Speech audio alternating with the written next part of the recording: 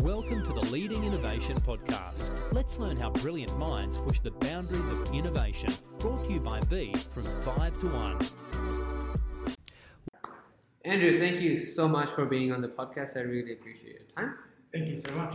Right, so for you, all of you that are listening, you already know how incredible Andrew's journey is and how talented he is. Andrew, I want to start off with the very first question. How did this all start? So, online marketing gurus first started in 2013. I started working in marketing in 2012 out of university. My business partner and co-founder, Medad, and I went to university together at Macquarie Uni, studying marketing. Right. So I didn't know a lot about a lot of different things, but after we started marketing, that's the field that I wanted to stay into. And it's when I came across a marketing agency at the careers fair at Macquarie University, is when I got my first job in digital marketing, online marketing. So after a few months, I realised that I could and always wanted to do my own thing and sort of went out on my own.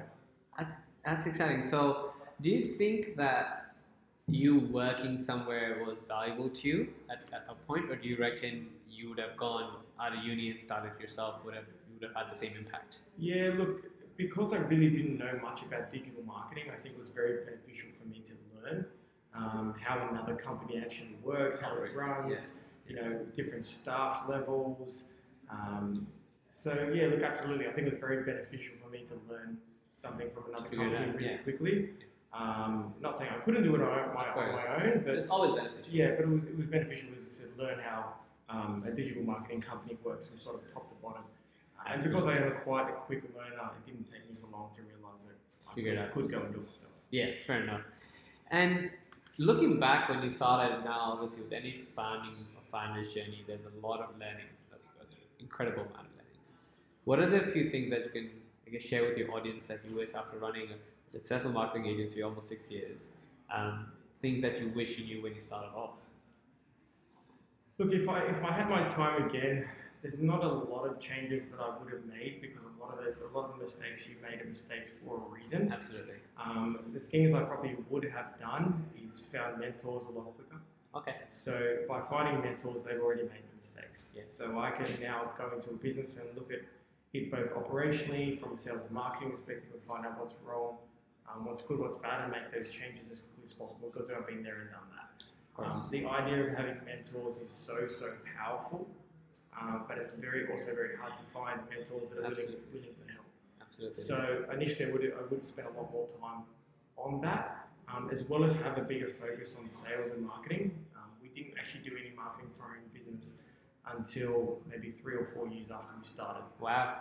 So it was all done by word of mouth, and there was a lot of flight risk by that. Yeah. Especially because we had such a huge operational team. Absolutely. So I would have put a lot more focus on sales and marketing and scaling that as quickly as possible. Yeah. However, by having a big operational team, that was very beneficial as well, into making sure our clients were looked after, and therefore we're able to reinvest back into sales and marketing. Makes sense. Later down the track. So when you said that you went operational heavy at the early age, or when the business started early on, does that mean that you guys kicked off and pretty much just hired as soon as you can? What would you say to people who are starting businesses to a point where they need to go, or agencies as well? At what level do you start separating the fact that I need to be the one doing the work versus getting someone else to do the work? Look, my business partner and I were both sales and marketing people. Sure. So the first person we hired was a full-time operational person. Sure. To help manage our clients and do a lot of fulfillment for clients. Sure. And because we're able to do that, Mez and I were able to focus on bringing new deals in the door. Sure. One thing I see a lot of founders do is it gets stuck into managing a lot of the client relationships. Yeah. And while that's okay, it takes you to focus away from growing. And when you're taking your focus away from growing, you tend to sometimes even go backwards. True. Because there's clients that you might have got sensational results for, but leave just because of unforeseen circumstances. Sure. So you always really need to be concentrating on new business growth, and just continuing to hire people to help manage those client relationships. That makes sense. And for those people who are trying to create that, so do you think, I guess, stepping back, do you reckon the special sauce for any successful business comes down to figuring out how to automate that process so that each person can do their own thing? Yeah. Or do you think it comes down to the USP of the business in itself and whatever speciality you I have? think every business is going to be very different in the way they approach that.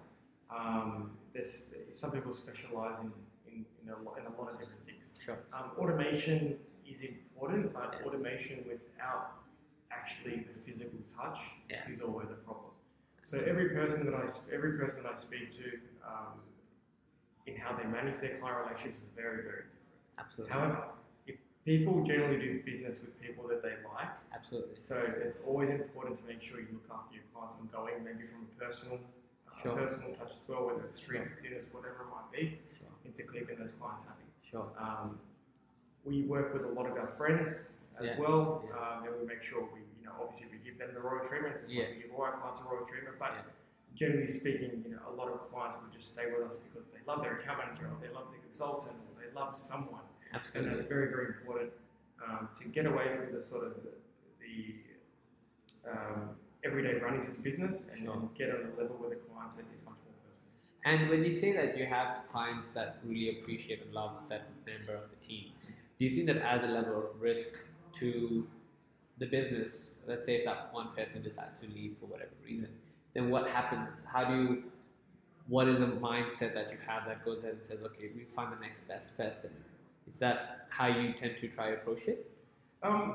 It's always going to be difficult when your clients have great relations with your account managers. I mean, our account managers generally stay with us quite a few years because they're happy. So that's never really huge flight risk with us. Sure. But if you pair that up with continuing to add value from other aspects of the business, whether it's through ongoing content or client events or whatever it might be, then that client is generally happy to stay, even if that account manager. Absolutely. Fair enough. So always trying to spread the risk of any sort of separation. Absolutely. And with a business like yours, or with any agency business, it gets really, really hard to stand. We were just speaking about this before we started. So if someone's trying to start off, doesn't need to be a marketing agency, any sort of a service-based business, what are the things people can take? What are the steps people can take to actually, stand outside, be separate? Do, what you did, but in with a bit of, salt or spice attached to it. Yeah, look, once again, it's always going to be tough, coming against the bigger players in the market now. Absolutely. And especially in this market, it's very, very difficult because people have huge marketing dollars and backing and stuff like that. And once again, just go back on previous point, it's about the personal touch. It's about caring about your clients as much as possible. Sure. As your business gets larger and scales bigger, it gets much more difficult. Because the owners generally not speaking to the clients anymore. So it's always important to have some sort of level of personal touch from the top. So for example, we did our first client party probably about 3 months ago now, where I was able to meet a lot of the clients that I hadn't met before and give a personal touch and a personal relationship with that. And that's what you always need to keep going. It doesn't matter how big of an agency you get, it needs to be a personal client touch from the top. And that's why, for people that are looking to start out there in whatever business, it needs to come from the passion of the owner. And clients can see that and they can tell they appreciate that as well. So to add on to what you said, so I definitely agree that you need to be extremely personable, and people buy from people, right? People don't buy products.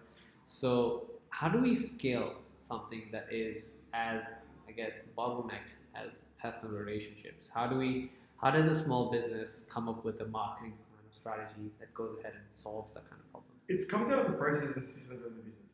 Now, even if the owner isn't directly reaching out manually to clients to see how they are, a lot of the touches that we have in our business is, after a certain period of time, there'll be an email that goes out from me asking how people are, and they can reach out and generally speak to me. So there's an automational touch with a personalized touch as well. So as long as you can combine that, then that's fantastic. As well as the content that I produce that goes out on a week-to-week basis. There's lots of personal touches there, which doesn't have to be me directly reaching out to people and on a manual, especially manual basis, especially when you've got hundreds of clients. It's a much more automated approach with a personal touch. That's important, especially when you're trying to scale. And you've gone through this journey from 2012 to 2013 to 2019 now. The world's very different, especially in the marketing place. And you've sort of been at the forefront of seeing all these things happen. So if a business is trying to stand out, like what is the advice that you'd provide to anyone, I guess, when we're trying to start a new company, we want to approach, a direct-to-consumer marketing response solution. Where do we start? What is the steps that a company or an individual can take to even validate their product or just get their message out there? It's tough because, once again, a lot of marketing initiatives do cost money these days. Yeah. So initially what Mez and I did, we just go to as many networking events as possible and try and meet as many people as possible. A lot of business owners think they're too small. They think they won't make an impact. But if you put a bigger hat on and pretend you're a lot bigger than what you are, then other business owners or people trying to test your product will not really care. Absolutely. Even in the beginning, we dropped our prices quite significantly just so we could get people to trial the product. Sure. And as soon as they like the product, you bumped it back up. And at the end of the day, it is still a numbers game. If you're reaching out to as many people as possible and you're doing free services or cheap services, then you're going to get people through the door. Absolutely. It's difficult, like any single business you start in the beginning. Sure. But once you get dollars through the door, another recommendation I have, as soon as you get dollars through the door, put it back into the business. Put it back into the business. A lot of people just want to rip cash out. They'll buy nice cars or do whatever they might. The truth is that if every dollar you spend, you put into producing product and continue to marketing the product, and then there'll be a time where it's okay.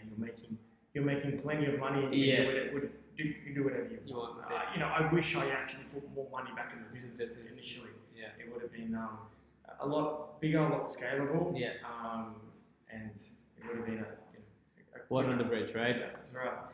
Fair enough. Well, you guys are still doing really well. So, so with what you said, I think you raised a fairly good points, and I think automation, putting money back into the business is extremely important as well. So any business that's putting money back into the business to grow it, how important do you think the entire segment of marketing is nowadays versus, I guess, having a great product or a sales team? Where does marketing sit in a user lifecycle, product lifecycle in today's startups and small businesses? Look, I look at it as the Apple approach. I mean, Apple's got such a fantastic product. Their marketing is set up as well, but I can almost guarantee that there's better computers out there. There's better phones out there. There's better products than Apple themselves. Absolutely. But their branding and their marketing is just absolutely second to none. And that's why they have done so well. So it doesn't matter how good your product is. If you don't market it, then you're literally you don't exist. Absolutely. And that's where people start going wrong. They spend so much time and money on developing their product, but there's absolutely no marketing strategy. Absolutely. So when we look at our marketing strategy for our own business, we want to be seen everywhere. And we want to be branded everywhere. So whether it's a sign at a bus stop, SEO, PPC, remarketing, the list does go on. You want to be seen everywhere, and that's why I say every dollar you make, you put into a different marketing channel and just be seen everywhere, because you'll be seen a lot bigger than even what you are. And the branding effect does have that pull effect in the end, for sure. And you, at the start of the conversation, you mentioned that you started this with your co-founder. A lot of people have interesting relationships with their co-founders. Every relationship in that domain is very unique. What are the things that you think has really helped you with your co-founder, the dynamics? What are the things you guys do that makes things extremely healthy? And what are the things that you do that really help complement you guys and make sure, because you're both marketers. So there's obviously bound to be a conflict or separate opinions at times. Absolutely. How do you guys handle that? Look, initially it's always going to be very difficult. It's like any sort of relationship. If you don't set the right expectations from the beginning, you're going to run into some big trouble. It's all about being upfront with whatever party you have and say, here's the expectations, here's what I want you to focus on, and this is what I'm going to deliver on, and setting those clear, specific expectations. Where I've seen business partners really, really go wrong is they don't have specific expectations for each other. So from the beginning, Mez and I said, okay, you're going to focus on this, I'm going to focus on this, and as we continue to grow, then we continue to understand what we're really good at, and then focus on that. So Mez and I don't fight anymore. We haven't fought for years. Initially, it was very difficult, and we both had our opinions as young, naive boys. But saying that we've gotten to a point now where it's like, I trust you to do this thing, and you get it done, and just get it done. Yeah, that makes sense. And how important do you think it is to have co-founders? Do you think it's a pivotal decision, or there always needs to be someone? Okay. Whether it's a partner, husband, wife, boyfriend, girlfriend, father, mother, advisor, whatever. There needs to be someone. It's never a single person. No, I don't. It's never just one person who goes out and does it on his own. Because if you haven't got a strong crew around you, you're going to give up. True. The mind is a very powerful tool. And a lot of the time, especially in the beginning, you're like, just like give up. But Mez was there saying, hey man, let's not give up. We'll be okay. You push through. It's as I said, it's like anything. Absolutely. So if you're pushing through and you're going hard and you're not giving up, then eventually something will give. Absolutely. And you've spoken about something very interesting, which is the principle behind giving up, or I guess deciding when it's right or when it's wrong. Every great company, however good they're doing and flashy there's always dark times. Right? So what are the things you can tell people, or advice that you can provide, especially someone who's bootstrapped their business, for the darker times? What is it? How can we say, all right, there's a method for me to sort of principle or educate myself to say, all right, there's something ahead. I need to prepare myself for that. With tough times, and we've had them, and every business owner has. Sure. Every business owner needs to know that they don't last. Yeah. If there's one principle, one great asset that a leader can actually have, the leader needs to believe that there always is a solution to every single problem. I have my bad days where I walk in the office and people can reason all over my face. And it's up to me to go, it'll be okay, it'll be fine, and just continue to move on with it and just get on with it. Whether you lose a big client or whatever it might be, it will be okay as long as you continue to push and you believe it'll be okay. Sure. It's when you go off, I'm done, throw in the towel and give up, then we have some problems. For sure. But until then, be as optimistic as possible and realise there is a solution to every single problem you have. And on that note, right, I think everyone has superpowers, or wrong word, but everyone has a uniqueness that sort of lets them push ahead. What do you think that's for you? What do you think is the thing that helps you do what you do? Yeah, look, I'm probably one of the most resilient people that I've come across. I've met, purely based on the fact that it's whatever. There is a solution. That's simple. There is a solution. We'll figure it out. We'll figure it out. We'll come up with a solution. You get kicked all the time. I've been kicked down today a few times already, and it's very, very, very annoying. But if everything went perfect, then you'd be like, "What's going on?" Absolutely, you know what I mean? absolutely. There is good things that happen, and then there's bad things that happen. As long as more good things that happen than bad things, then you'll be a net positive. So you just have to kick on. You have to get on with it.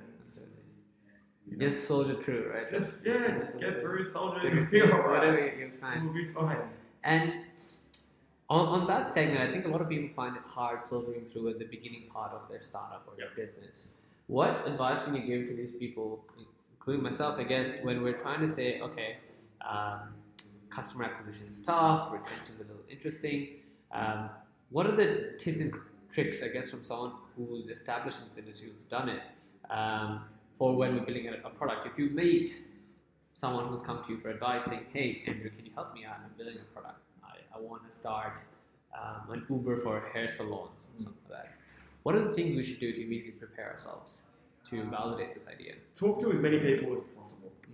What I find is that people think they come up with some sort of genius idea, and they'll be like, they speak to one person, their mother, their father, their boyfriend, their girlfriend, they'll be like, oh, okay, that's a fantastic idea, and they just run with it, and they spend a lot of money, and they realise that it doesn't work.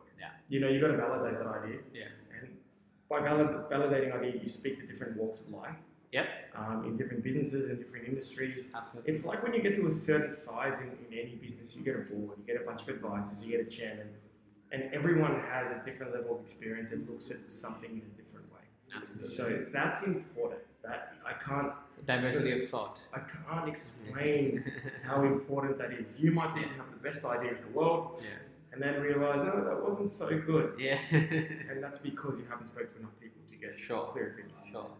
And with the moving past that, right, is I think one important part of any business is scaling or growth. And with any agency, there's hundreds of them out there. How important is it to have process management set up? And secondly, how does one even start looking at process management? It's tough. That's also very tough. Something we mainly focused on the last few years as well. I'm not a very process systemized person, and neither is my business partner. It's important to look at other people that can help you do so. Right. It comes down to your strengths and weaknesses. Sure. Our strengths and weaknesses are not being process driven. Very ad hoc, very like, oh my god, here's a great idea, what's wrong with it, stuff like that. It's very, very important to get someone senior in the business to be process orientated. Now that's why, when you're looking at a co-founder of the business, you need to make sure that there's some value that they can add to your business that you don't necessarily have. And that's very, very important. If you guys have just got the same advantages, disadvantages, and whatever it might be, then why would you need a business partner? Very true. You know what I mean? Very true. You can just pay someone a certain amount of money to do that. So it's very important that people with the best interest, of course, are much more motivated. However, they need to have some strengths and weaknesses. to push ahead. And with the current area that we are in this landscape of marketing, what are some of the interesting trends that you're seeing as someone who's helping hundreds and hundreds of businesses right now in the way the arena of marketing is changing nowadays? I mean, I know there's influencer marketing that's very big nowadays. There's always paid marketing, but there's different ways people are looking at brand integration versus like, here's Coca Cola, and you're holding a bottle, but you're actually just maybe going to put a bottle of Coke on the screen of a big movie. I don't know whether I'm not a Game of Thrones fan, I don't know if you are, but supposedly the cup that was put there bought in $1.9 billion worth of advertising or free money for Starbucks, because everyone thought it was Starbucks. So what do you think of the new trend, something like that coming into the space? Marketing is changing. And it's changing quite drastically. It's requiring more touch points to sign a client because of how much people run marketing all the time. That's why businesses are going wrong. They're hitting us up and they'll be like, well, we want you to do SEO, and here's all the money we have. And we're like, okay, we're not taking your money. That's not going to work. You know what I mean? You need to have high touch points with different marketing strategies to be able to win clients these days. And that's why it's becoming extremely difficult for small businesses and to break into the market right now, because they might not have the budget to do so. That's why the personal touch is important. So with businesses, spread your risk across different marketing channels.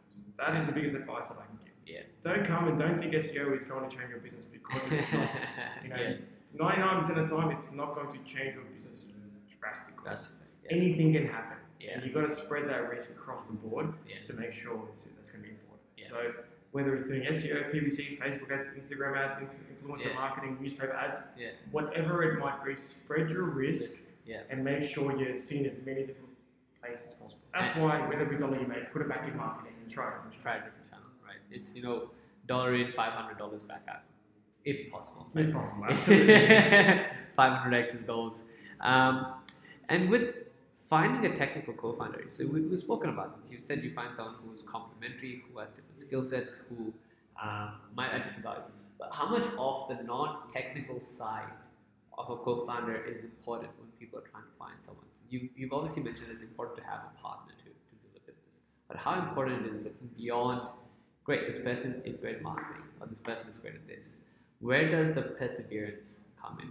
What other attributes should people look for when they're trying to find a successful co-founder? Look, as you said, perseverance is one of the biggest things. Absolutely. That comes down to any leader, is that if you have perseverance, you can come up with a solution. So, even that co-founder might be great at sales and marketing, if they've got no perseverance, it doesn't matter. Very, very true. You don't remember these great philosophers that wrote some awesome books. You really don't. You remember different types of people that have done different things in this world, that have put themselves out there and have not given up. Not the person that just sat in the corner and wrote thousands and thousands of pages, even though he was the smartest person in the world. So it's important that whoever you work with, doesn't matter who you work with or what kind of skill set they have initially, but you just need to make sure that they're not going to give up at all. That's it. Because if they're not going to give up, then they're going to be like, okay, cool, I'm not great at sales, but I'm great at this. I'm going to find someone. Whatever it takes, I'm going to find someone fantastic at that. Yeah. And they will find someone. But they might be good, of course. Something smaller, but they will find someone to do so. That might be what they're good at, is finding exactly people. Right. Yeah, exactly. Like you said, soldier on, right? You'll find You'll be okay. With that part added on, how does someone in a space that's changing ever so often, in a place that everyone's trying to learn how to be a good marketer, attention points, currency, right? That's what everyone's doing.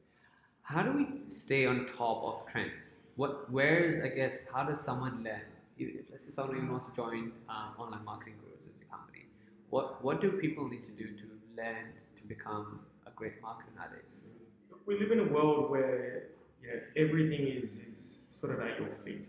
Yeah. You can learn anything you want by a click of a button. Yeah.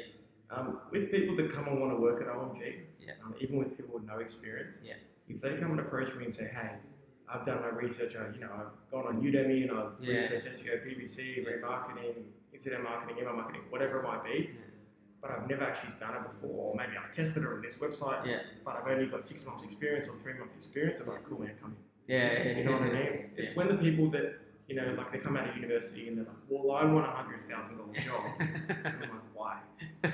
You know what I mean? You haven't gone out of your box, you haven't gone and tried to learn yourself. Yeah. If you want something, it's available for you.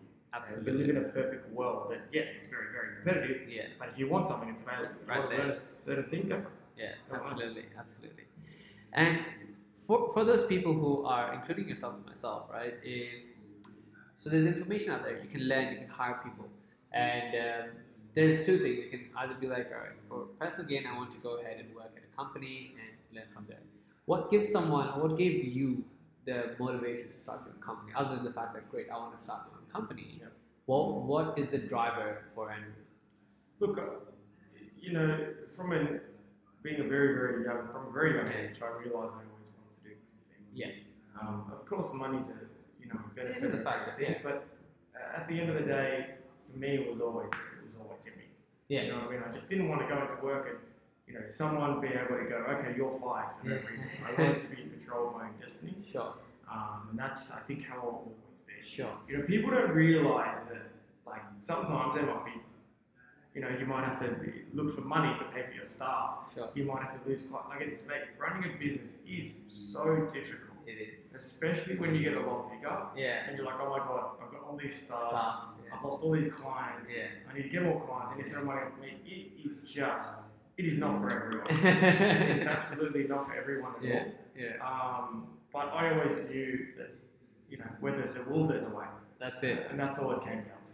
Getting a good theme out of this podcast, which is soldier on. You just have to soldier on to figure it out. And I guess a large part of soldiering on is being able to experiment, right?